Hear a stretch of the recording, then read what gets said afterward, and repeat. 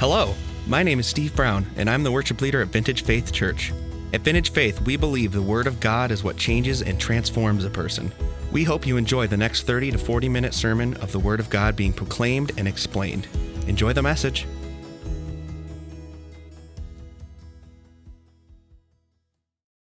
Today's scripture reading is from Mark 10:46 through verses 52.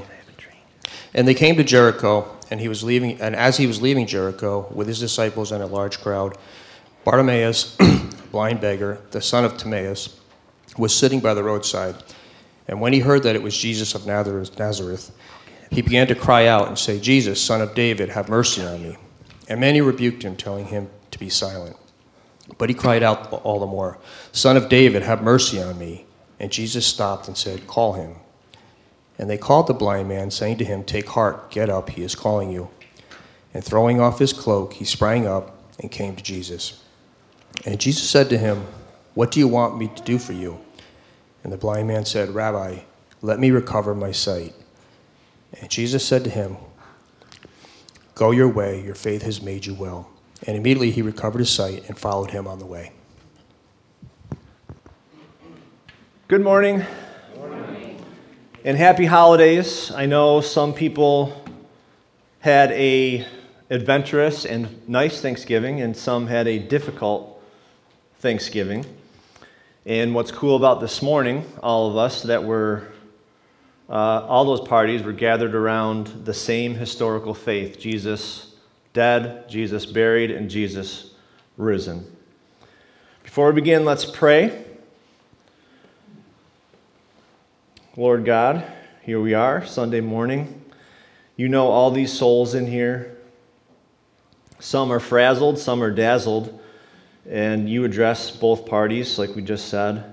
We're going to be looking at your scriptures this morning. Please, your scriptures are without error. It's possible that we can have interpretive error, so please protect your word as we go through it, and help us have joy this morning, help us find rest in you, help us maybe if we're seeking some answers or evidence for the faith, help those individuals as well. Just please be with us collectively, help us today, and we thank you for so many things. In Jesus' name, amen.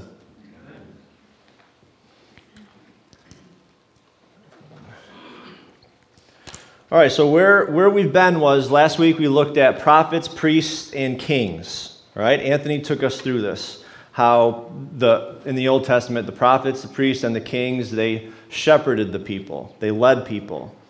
And then in particular, Anthony was showing us how Jesus fulfilled those three offices. In other words, he was the ultimate prophet. He was the ultimate priest, the ultimate king. He was more than a prophet. He was more than a priest. He's our high priest. He was more than a king. He's the King of Kings. And Anthony detailed last week that Jesus didn't fail in his duties of prophet, priest, and king. Okay, so therefore, where we've been, we've examined offices of Christ. Today, this morning, I wanted us to examine an attribute of Christ. Okay, so what do I mean? Here's an illustration. Take this device here.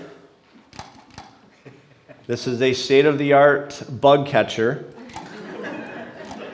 So what you do, you get the bug, you put it in here, and then you observe and you magnify the object. You take the time to look at the bug. So now let's take this to theology. God's not a bug, but by looking at an attribute of God, we're magnifying the one that we worship and the one that we trust in. We're taking the time to do it. One of my favorite theologians, he says about this, meditating on a characteristic or a trait of Jesus, of God. Regarding this, he says, contemplating the Creator should change the creature. So hopefully that can affect us today. Myra, thank you for your bug catcher. Want it?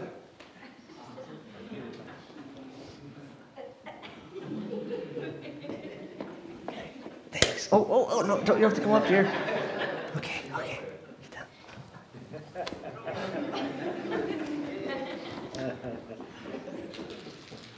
Okay, so we're going to be looking at some biblical events, namely in the New Testament, where we can fix our gaze on the compassion of Christ. I know a lot of us in here could really are longing for the compassion of Jesus. We could use it. We wish he was sitting here right next to us sometimes. Okay, so we together? You following me?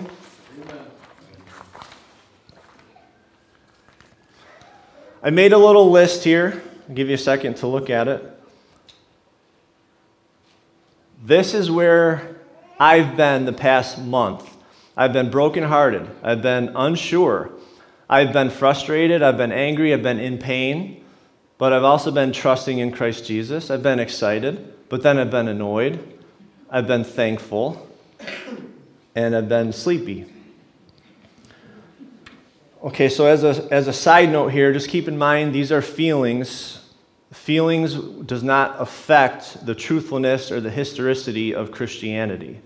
So even though my feelings are all over the place, the evidence and that we need a beginner of the universe, we need a designer of the universe, we need a programmer of the cells, all the documents pertaining to Jesus, all that stays the same as my feelings change, which again is nice. But however, what I've been feeling, and you might be somewhere on this list, what I've been feeling is also real at the same time. And looking at this list, maybe I can coin a phrase here. If my prayer life were a reptile, it'd be a chameleon. Very colorful prayer life this past month. So again, the good news is this morning, practically, so what do I do with this? Practically, I can reflect, and I want us to reflect on Jesus' earthly ministry. And in fact, I would say, remember this morning. We're gonna watch Jesus, God in the flesh. We're gonna watch him from Galilee, the Sea of Galilee, and all the towns around Galilee, work his way all the way towards Jerusalem. And we're going to see all these indicators that I can trust Jesus with all those prayers. I know that he's compassionate. I know he was compassionate, and I can experience that in some ways here, and definitely in the future I'll see him face to face. So if you have your Bibles with you, you can join me. I'm going to be in the Gospel of Mark. I've got one from Luke, but I'll primarily be in the Gospel of Mark, which is one of 4 biographies of Jesus. I'm just going to open mine up here to Mark. And before we look at these passages, I'll just give you a quick context. So Mark 1 includes some phrases and some sentences like this. In those days, Jesus came from Nazareth of Galilee, and he was baptized by John in the Jordan. Another sentence in Mark 1. After John was arrested, Jesus came into Galilee. Then it goes to say, passing alongside the Sea of Galilee, he called his disciples. Then they went to Capernaum, and his fame was starting to spread everywhere throughout the surrounding region of Galilee. Okay, so we're starting in Galilee. If you're familiar with the gospel narratives, we're picking up right from there. Okay, so we're going to look at this one first. Let's look at a few here together. Mark chapter 1. And he, Jesus, and he went throughout all Galilee, preaching in their synagogues and casting out demons. So teaching and healing. And a leper came to him, imploring him, and kneeling said to him, if you will, you can make me clean. Moved with compassion, Jesus, stretched out his hand and touched him and said to him, I will be clean. And immediately the leprosy left him and he was made clean. Let's keep going. So here's a picture there's a Sea of Galilee today. This is where he was. There's another picture of Galilee, and I tried to put all the towns in there in the PowerPoint. I'll have to work on that, but okay, just get an idea that this really took place. There's the real place, real people, real events, okay? So this is the region of Galilee today. Let's keep moving. This is the one that I have from Luke. Okay, so as he drew near to the gate of the town Nain, behold, a man who had died was being carried out, the only son of his mother. And she was a widow, and a considerable crowd from the town was with her. And when the Lord saw her, he had compassion on her and said to her, "Do not weep." Then he came up and touched the bier, and the bearers stood still, and he said, "Young man, I say to you, arise." And the dead man sat up and began to speak, and Jesus gave him to his mother. Fear seized them all, and they glorified God. Another event while he's journeying to Jerusalem. Now many saw them. I think this is referring to the disciples. Now many saw them going and recognized them. And they ran there on foot from all the towns and got there ahead of them.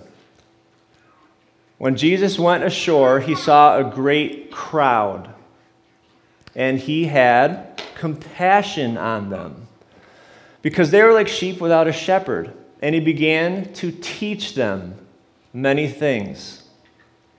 And then he goes on to multiply the loaves and fishes, and they all ate and were satisfied. Bible commentary on this one here, he says, this shows that Christ came into the world to be the great feeder as well as the great healer, not only to restore, but to preserve and nourish spiritual life, and in him, but to preserve and nourish spiritual life, and in him there is enough for all that come to him, enough to fill our soul, to fill the treasures. None are sent empty away from Christ. Okay, so to this point, we started reading the narratives in the Gospel of Mark. We saw in the first one, Jesus had compassion on an individual. On the second one, Jesus had compassion on a family. And in the third one, Jesus had compassion on a whole crowd.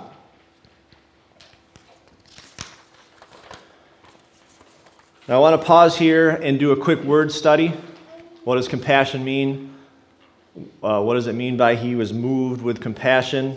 And then we can read other passages, hopefully with a greater light, now that we know what's really behind this word. Okay, we looked at 3. Let's pause here and do a quick word study. Okay, so there's the word in Greek. The New Testament was written in Greek. Okay, we have an English translation. The original was written in Greek. So there's the word in Greek, and what does it mean? It means, it's defined as to be moved in the inward parts, to feel compassion. A quote that Anthony sent me, the author said, "The word denotes more than passing pity. It refers to a depth of feeling in which your feelings and longings churn within you." Okay, so something happened to Christ as he was seeing this. He didn't just walk on by, go, "Oh, poor guy," bam, and then do something. He was moved. The noun form of this verb means most literally one's guts or intestines.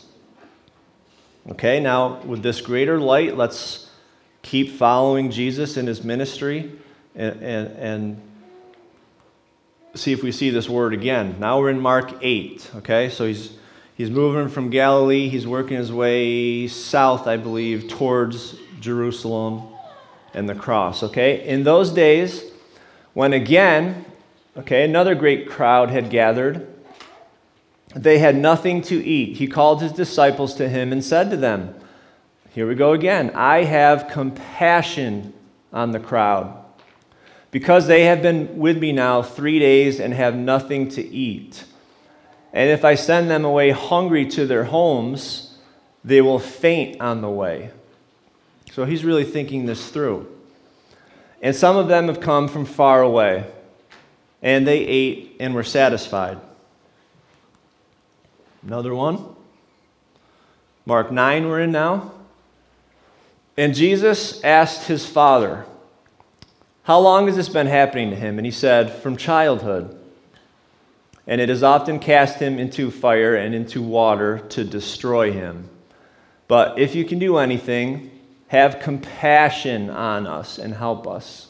And Jesus said to him, "If you can, all things are possible for one who believes."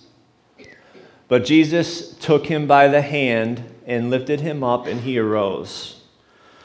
I like this one because, as you see, I highlighted that other part. When you're going through the Gospel of Mark and combing through all these events, fun fact, if you want to read the Gospel of Mark, it's the shortest gospel. It'll take you about a little less than an hour to read this, okay?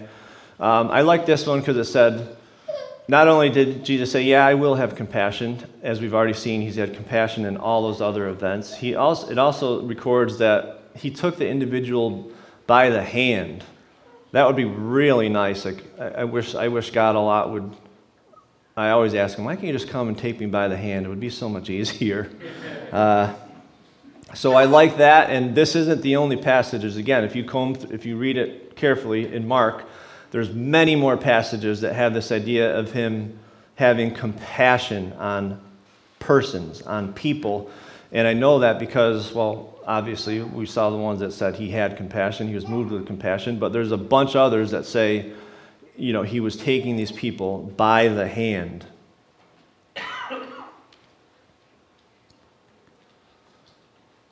So that last one that we read, Mark 9, that led us up to the scripture that Randy read this morning.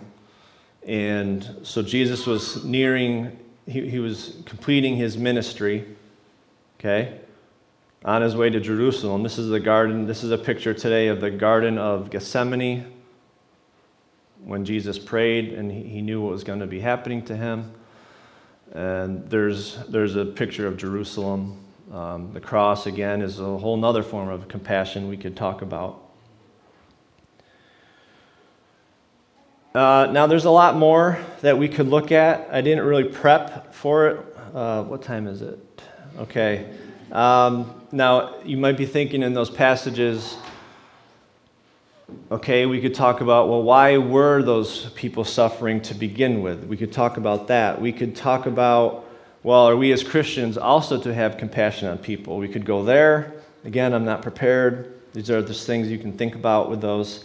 And then a lot of what we read was miraculous. So some people might have difficulties with miracles. If I can just, again, I'm not prepared, but if I can give you what's called a credit card answer, as far as miracles goes, if God exists, the miracles are possible. To disprove miracles, somebody has to disprove God. If there can be a fact of God, there can be acts of God.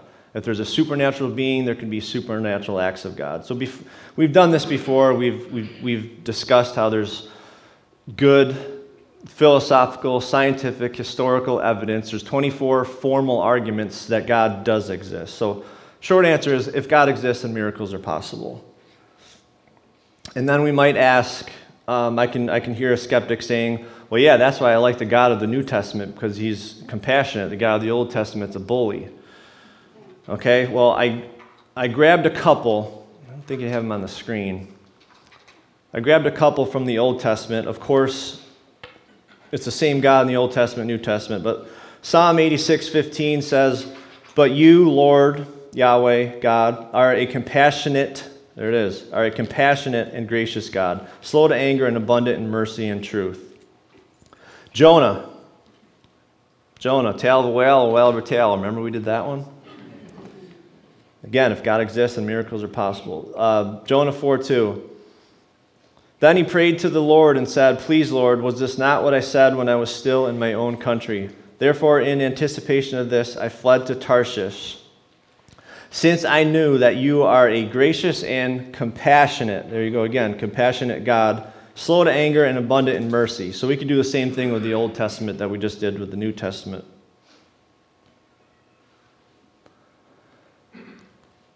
I'd like to close here with this, okay? So we've been meditating on one attribute of God. Keep that in mind. Hopefully you don't walk out of here like an unbalanced view of God. He has at least, I think someone came up with a list of 30 attributes of God. He's all-powerful, all-knowing, he's just, so on and so forth. So we just looked at one. Who exactly is compassionate? Okay, well, we just saw it's Jesus, but who exactly is Jesus then? So I coupled an Old Testament passage with a New Testament passage. This is the way to show that Jesus is God, the deity of Christ. So Isaiah, the book of Isaiah, he was a prophet. Isaiah was a prophet, I believe, when oh man, I might get this wrong, and we're filming. I think Isaiah was a prophet to King Hezekiah. I said I think.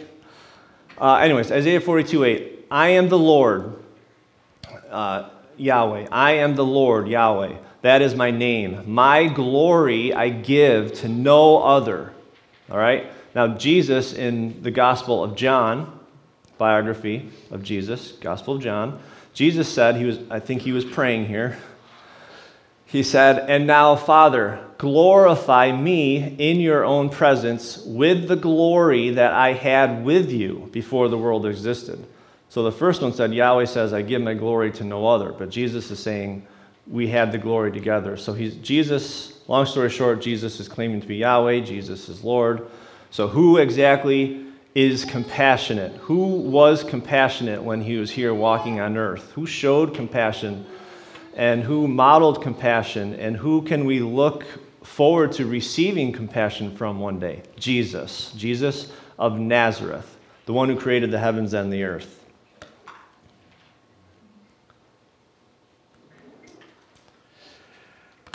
Well, that brings me to prayer. Let's pray again.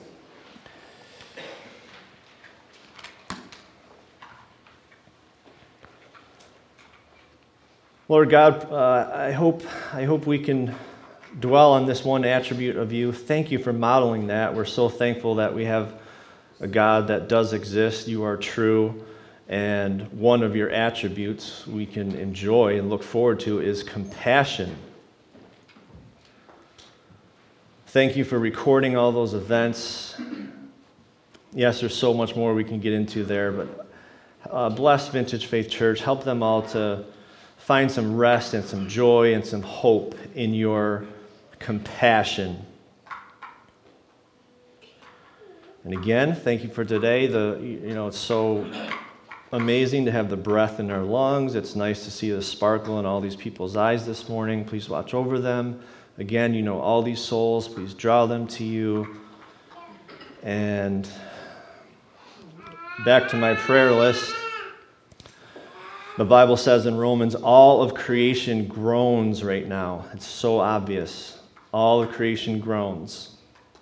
And the Bible also says in Acts that there is no other name under heaven by which we must be saved. And we saw clear evidence today that you can save with that compassion.